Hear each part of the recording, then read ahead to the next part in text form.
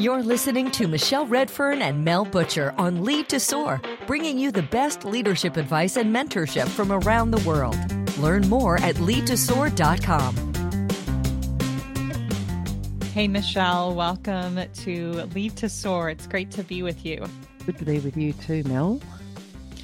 We've got a challenging set of topics here today, and I want to offer a trigger warning for our listeners because we are going to be talking about assault, which includes rape in this case, and some other things that could be a little upsetting. So please take a moment now if you need to hit pause or put headphones on to do so. So, Michelle, we're here to talk about some semantics, some language around things like sexual assault, sexual harassment at work, sexism at work, and gender bias at work. Why are we having this talk today? We're having this talk, as always, to help leaders and women in workplaces navigate towards much better workplaces for women. And we're having this talk today because there's still enough conversations, of which I'm a part of, sadly, and I know you are too, where people are saying, hey, everything's great for women now, and we've solved all those problems, or there's nothing to see here. And there still is. And we want to break that down into what there still is to see here, what leaders must pay attention to in their workplaces, pay more attention to in their workplaces, and what to do about it. Because this is a really, really important topic. And as you've already said, Mel, it's one that certainly in my geography, where I am in Australia, has really formed part of a national discussion in the last 2 years. But I don't know that it's permeated well enough into leaders' consciousness and hasn't necessarily shaped the way they do things around here. Right. And I'll echo that because I've had conversations with managers and leaders where I get a pretty clear impression that they think we've solved these problems already. Why are you talking about this? And I really get the idea that what they mean is I don't see men pinching women's bums at work, and I see a woman who's made it to a leadership position above me. Everything must be fine. So that's kind of what is driving me as part of this conversation. Let's get a couple of definitions out of the way here. So I think two concepts we want to distinguish are sexual harassment at work, which can include things like physical assault, versus how gender bias or sexism can play out in the workplace. So let's just get really clear here. The U.S. Equal Employment Opportunity Commission, let's just look at how they define sexual harassment discrimination. So they say sexual harassment is a form of sex discrimination that violates Title VII of the Civil Rights Act of 1964. So unwelcome sexual advances, requests for sexual favors, and other verbal or physical conduct of a sexual nature constitutes sexual harassment when this conduct explicitly or implicitly affects an individual's employment, unreasonably interferes with an individual's work performance, or creates an intimidating, hostile, or offensive work environment. So for me, when I read that, what I really hear or get from it is something that's pretty overt. I think most of us feel like if we witnessed it, we would recognize it. Mm. Yeah, not necessarily though. What I get from it, Mel, and I think this is one of the key words, is unreasonably interferes with, and unreasonable and unwelcome. And I guess that this is the piece I really want to explore with you, because humans have different thresholds and different capacities for what is welcome and unwelcome, or what is tolerated and not tolerated. And this is where I think perhaps some of this stuff around sexual assault, sexual harassment, and gender bias can get swept under the carpet because it was, things like, oh, well, it was just a joke. My joke might be your unwelcome advance. So I think this is where it's really important for leaders to start to understand this terminology, and most certainly understand their obligations as employers to create safe workplaces, because ultimately this is what it's about. Here in Australia, the definition almost exactly the same. Obviously, we don't have the Civil Rights Act, etc. However, we do have legislation now in Australia that has come out of years of activism and work by the Human Rights Commission here and a bunch of people, many of them women, to define what the obligations are of employers. And in Australia, the Respect at Work legislation says that organisations, i.e. employers, must put in place measures to prevent and appropriately respond to sexual harassment in the workplace, with a very clear mandate that every person has the right. So their human rights are that they must be safe and free from sexual harassment whilst at work. So both our geographies in the USA and in Australia have very overt, clear mandates around human rights to not experience unwelcome and unreasonable behaviour of a sexual nature.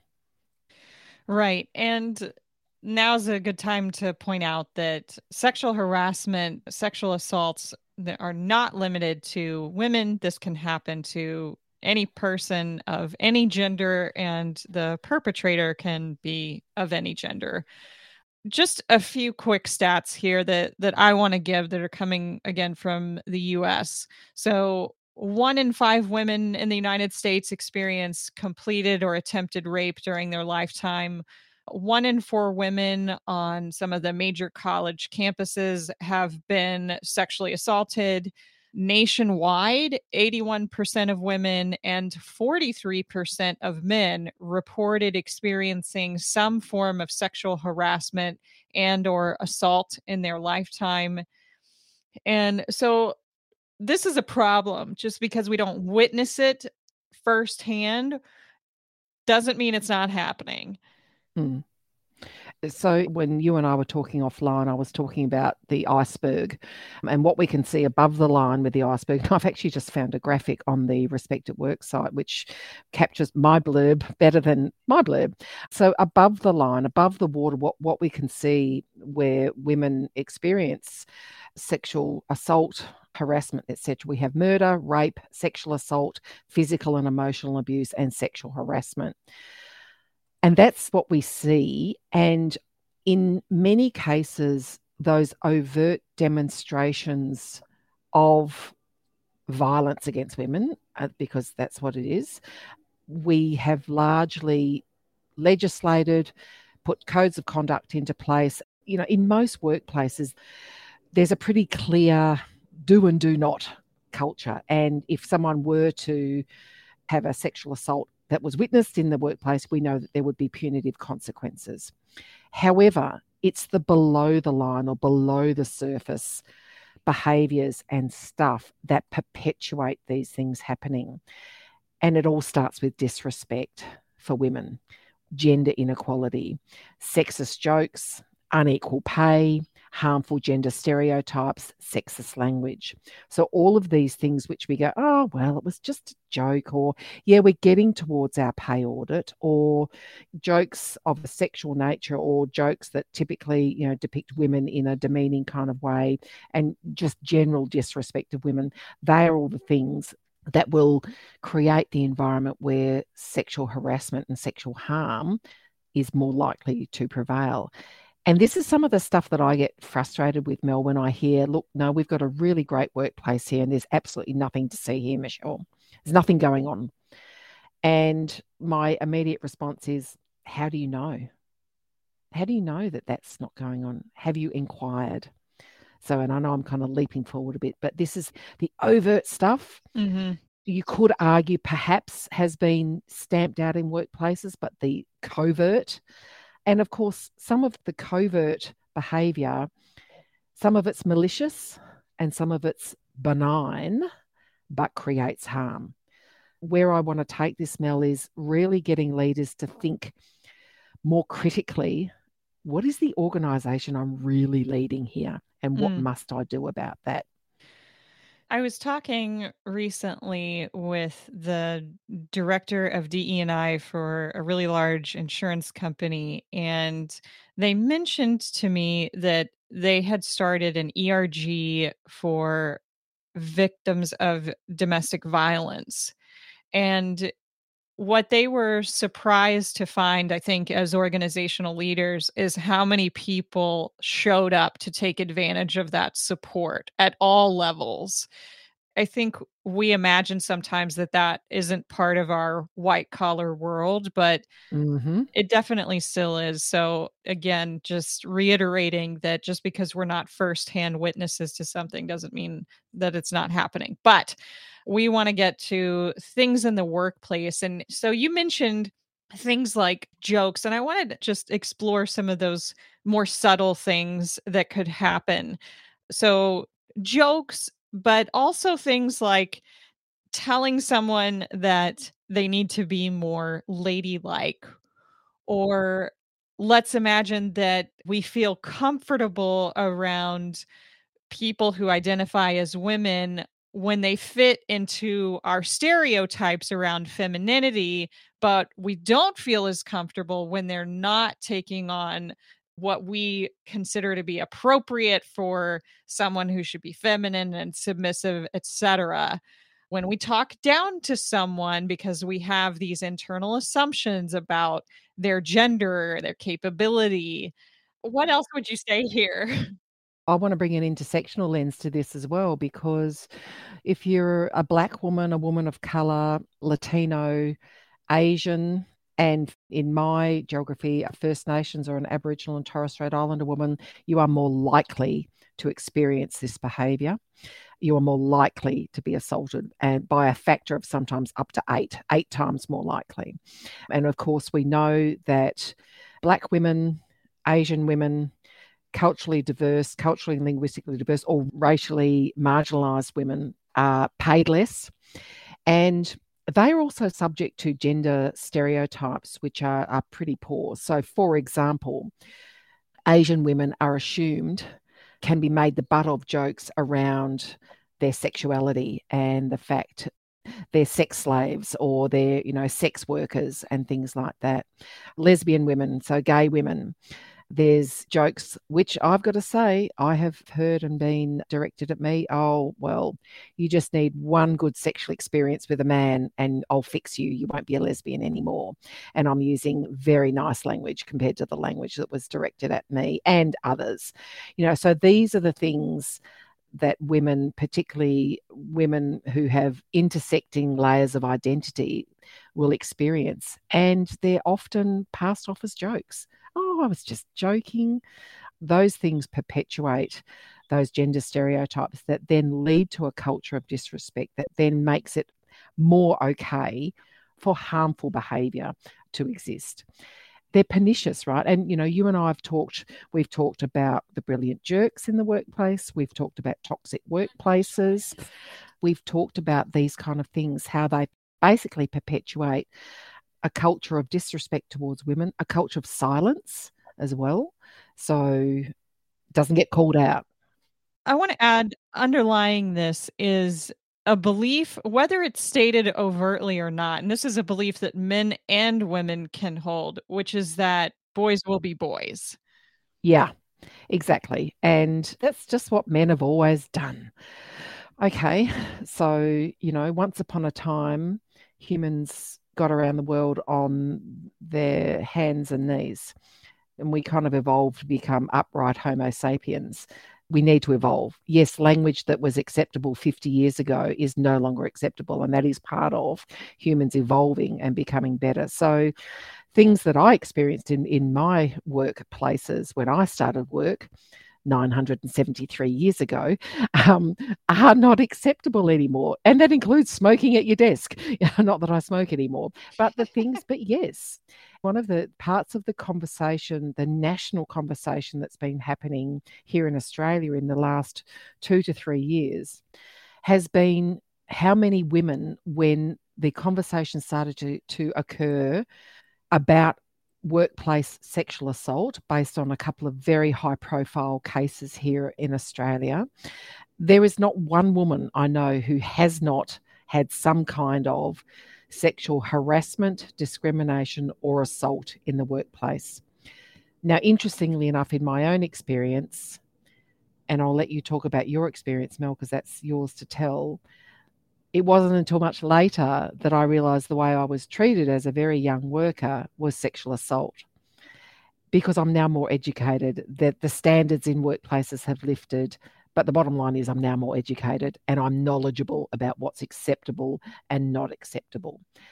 And I think that's another important part of what we're doing in these conversations that we're having, is to highlight what is acceptable and not acceptable for women themselves, for them to say, all right, I've been gaslit this whole time. I've been told it's all in my head, or it's just I'm taking things too personally. No, this is actually unacceptable behaviour. I think that's a really important part of what we're trying to do as well with these conversations. But over to you.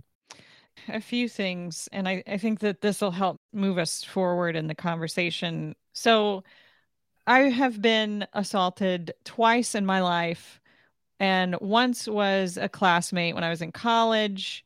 And then the second time was when I was in my first professional job working for the federal government. It was by a superior. And in both cases, I never told anyone.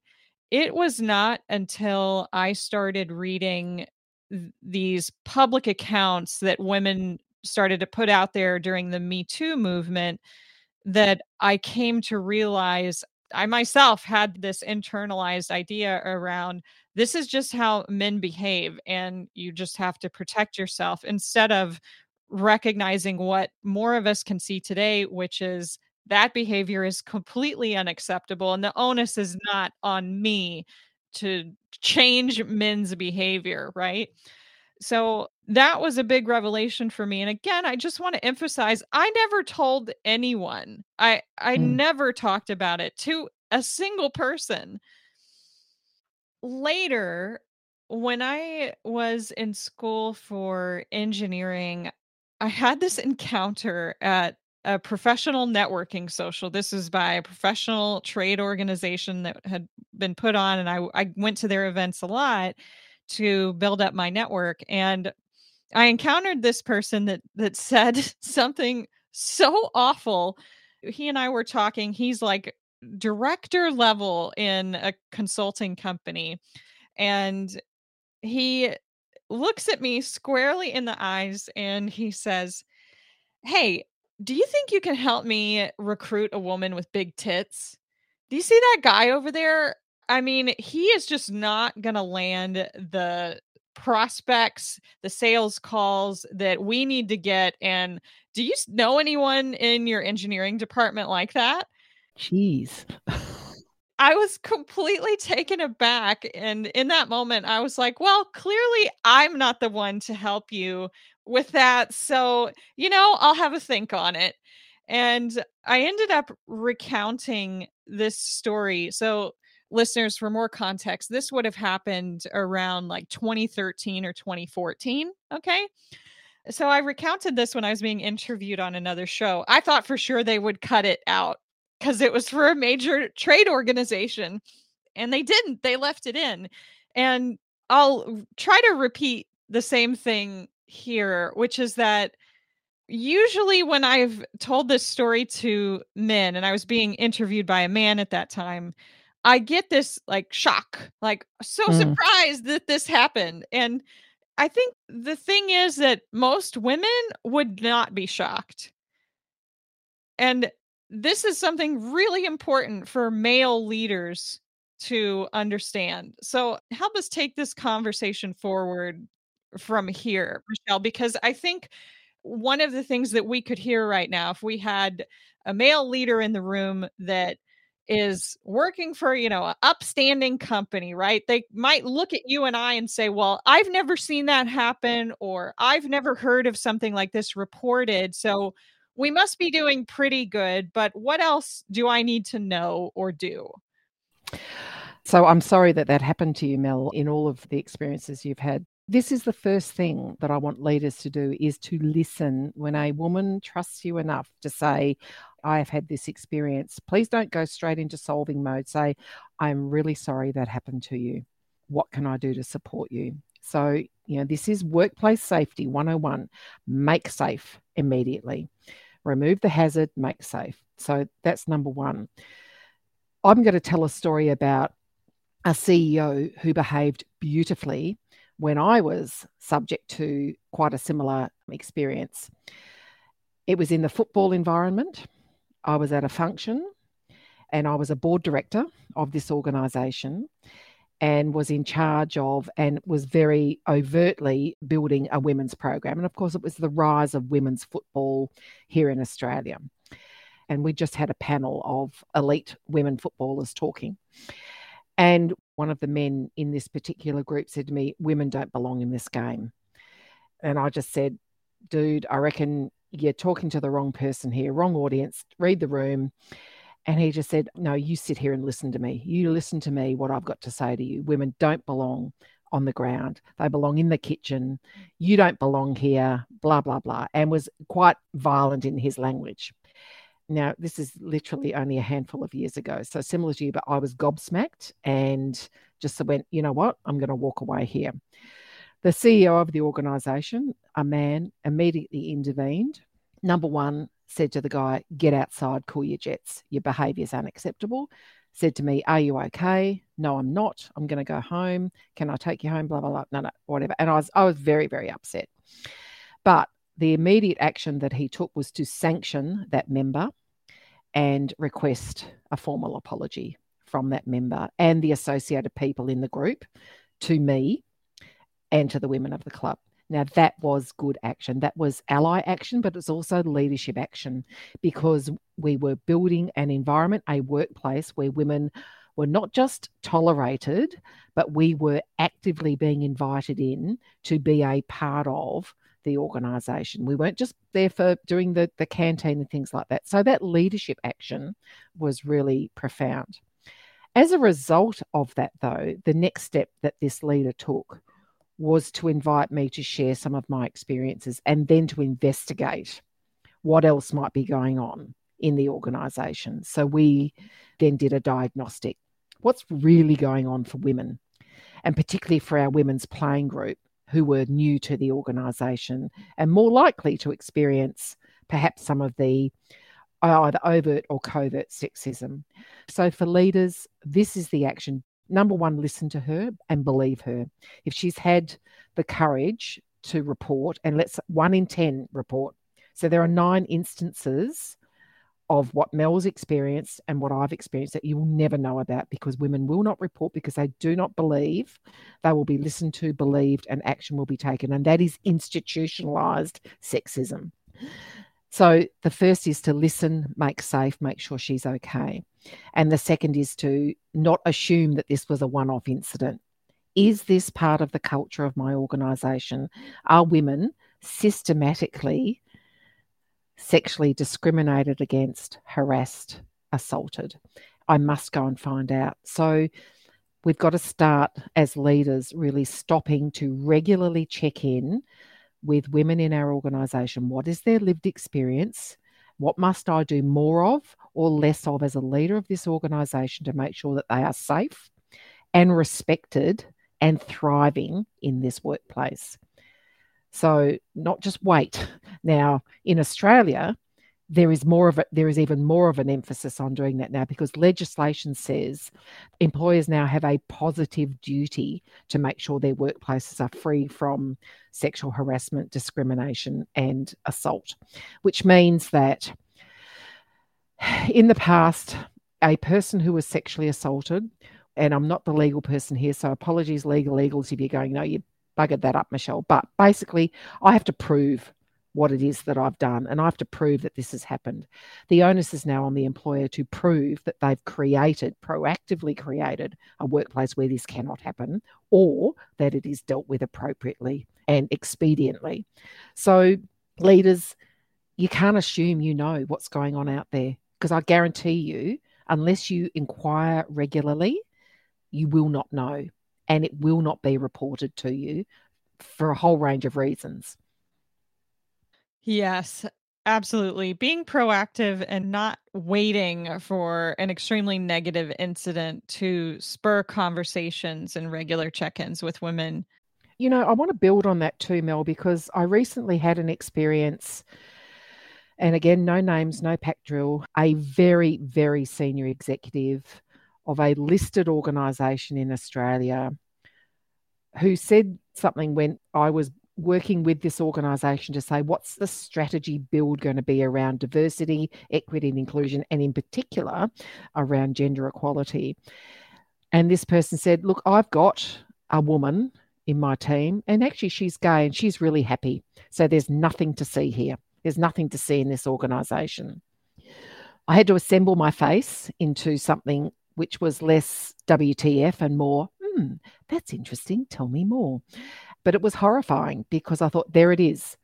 There's nothing to see here, because I've had one conversation with one woman from a marginalised or underrepresented group, and because she said to me, everything's okay, everything's okay. One woman out of 10,000 people. And you kind of go, dude, read the tea leaves. You would have to have been under a rock for the last 10 years not to have heard about Me Too, Time's Up, Respect at Work, and the many high-profile cases of women experiencing very, very bad behaviour with very poor outcomes in the workplace. And they're just the ones that we know about.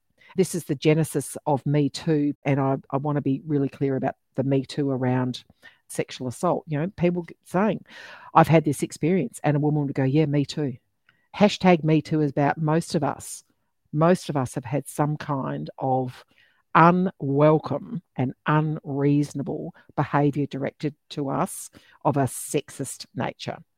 Yeah, and I just want to deviate here for just a minute and give credit here to the Black woman who originally put this idea out there of Me Too, Tarana Burke, because she was the creator of this concept and it didn't really get the attention. It did not. Or the credit that she deserved early on. And like, I didn't learn about this Me Too idea until it became that hashtag that was so prevalent. When I saw Alyssa Milano's starting that hashtag, that was when I became aware of it too. And then, of course, you know, again, we explore concepts and what have you in Tarana Burke's work with young Black women who, of course, are more likely to experience this behaviour. So thanks for crediting Tarana Burke there, Mel. So the call to action here for leaders is you must understand the workplace that you are really leading. And if you don't know, you've got to go find out. So I want to call some attention to some of the things that are less overt. I was reading on this idea of ambivalent sexism, and a few of the things that they identified that they put under this umbrella of ambivalent sexism, they look and sound like glorifying traditionally feminine behavior and demonizing unladylike behavior, differentiating between good women and bad women based on things like how they show up, how they communicate, how they dress. And then again, this happens, I think, most often unconsciously, hiring someone because they're attractive. Yeah. Appearance-based sexism is still absolutely prevalent in all of us. And, you know, it can be as simple as, oh, you'd be so much prettier if you smiled more. And I joke to people that I've got a great resting bitch face, because when I'm concentrating, I frown. People go, oh my, you always look angry, Michelle. You're so angry. I go, I'm not angry. I'm just concentrating, you know. But my first retort now is, would you say that to a man? Would you? No, you wouldn't. Gee, you'd be more attractive if you smiled more. Well, okay. You'd be more attractive if you kept your mouth shut. F right off. And they are perpetuated by all genders. And, the ladylike, unladylike, this is where we start to get into that whole double bind. We want you to show up and be really assertive and drive the business forward, Mel, but we want you to look nice and we want you to behave nicely and we don't want you to be too shouty or aggressive or anything like that. Well, hang on a minute. What do you want me to do here? I'm getting so many mixed messages here.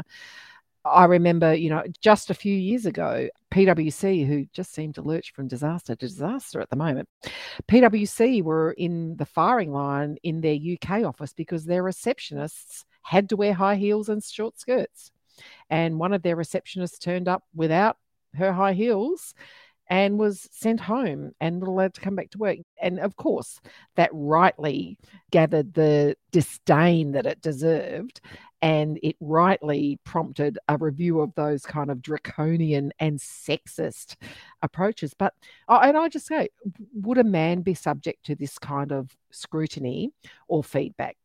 Oh my God, absolutely. And I won't name names, but there's a certain engineering firm in the United States that was requiring women to wear pantyhose to work until just a couple years ago. So let me tell you, even though you redacted that rule, you've got problems.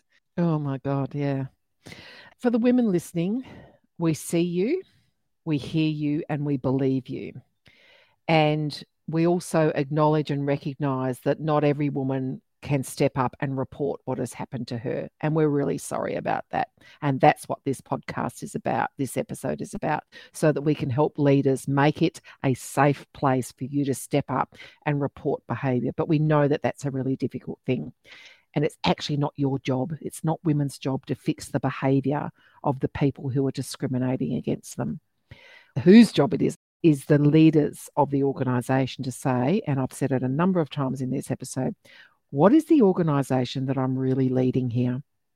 Can I, hand on heart, confidently say that a woman of any identity or intersecting identities will feel safe, will feel respected, and will be able to thrive in my workplace? Can I say that she will not be subject to any kind of sexist behaviour, whether it's overt or covert? Can I, hand on heart, say that behaviour will not happen, or because we can't control humans, of course, or we have appropriate mechanisms in place to take action immediately when that is reported? For me, that's the question, leaders. Can you say that and do that? And if not, why not? Right. And I know we've been talking about some heavy things here. So I want to give an example of something more covert that is harmful to women. And I'd love to hear, Michelle, if you've got another example.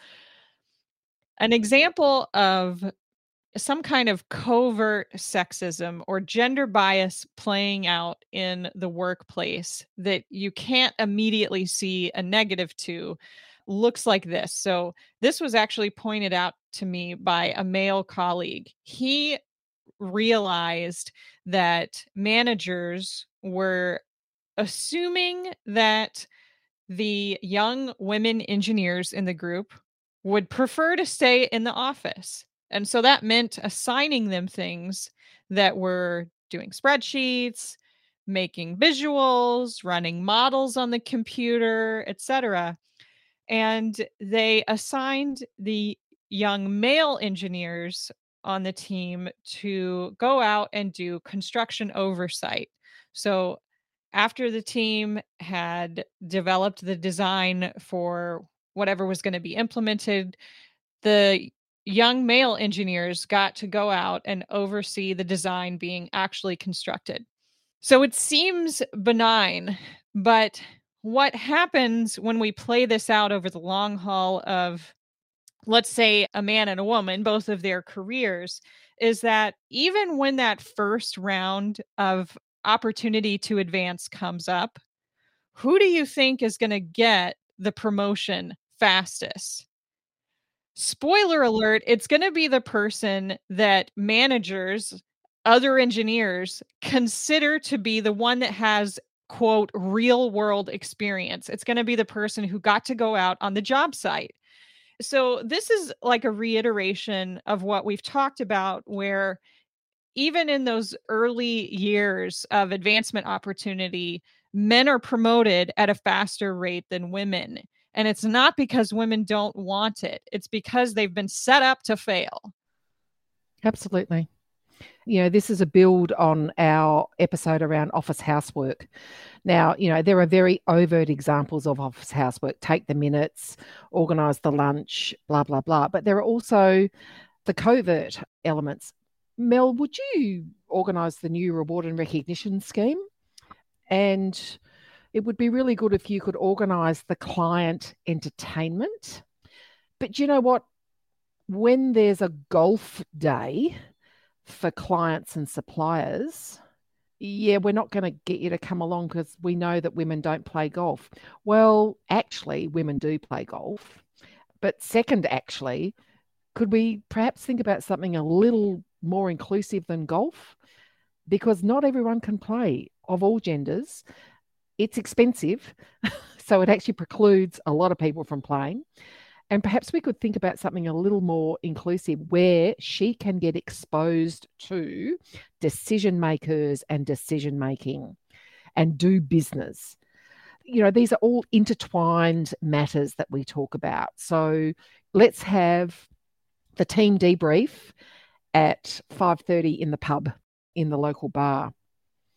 Great. Okay, so those of us with caring responsibilities, whether they're of little humans, older humans, we are precluded from the places where business gets done. And of course, because of gender stereotypes and how rigid they are and how they still prevail, guess who's going to go and do the school pickup or the after soccer pickup or the nursing home visit before dinner time? It's more likely to be a woman. Therefore, she is going to be excluded from the decision-making and decision-maker environment, which is going to help propel her career forward.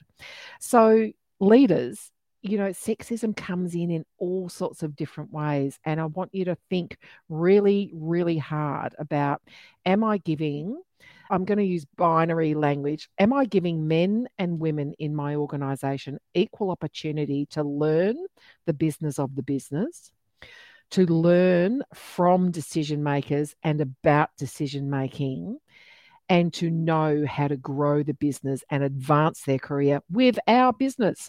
Because if it's not with your business, because if she's not getting that, she's going to go somewhere else. So this is what we need you to do, leaders. Is this organisation and all the leaders in my organisation, are we really clear about institutionalised sexism, how it prevails? And yes, there is something to see here. I can guarantee you, folks, there is something to see. And the only way you're going to know about that is by getting really curious, respectfully curious, and starting to interrogate all of your systems, your processes, and the behaviours of the organisation to say, have I got a workplace where women are safe, respected, and can thrive? Excellent. Ask that question every single day. I think that's a good place for us to wrap. Thank you for putting a bow on what they need to recognize and what steps to take next. And look, this is a really big, hairy, distressing subject for a lot of people and for a lot of women. So thanks, Mel, for your shares as well. And thank you for having the courage to relive some things that were not great for you and sharing that so that we can all be better and we can all together close that global leadership gender gap, which of course that gap prevails because of sexism. Thank you, Michelle. Thank you for joining us for this episode of Lead to Soar. We sincerely appreciate your honest, positive reviews. You can leave questions at leadtosoar.com for Michelle and Mel to answer on future episodes. Until next time, we hope you'll use what you've learned here and lead to soar.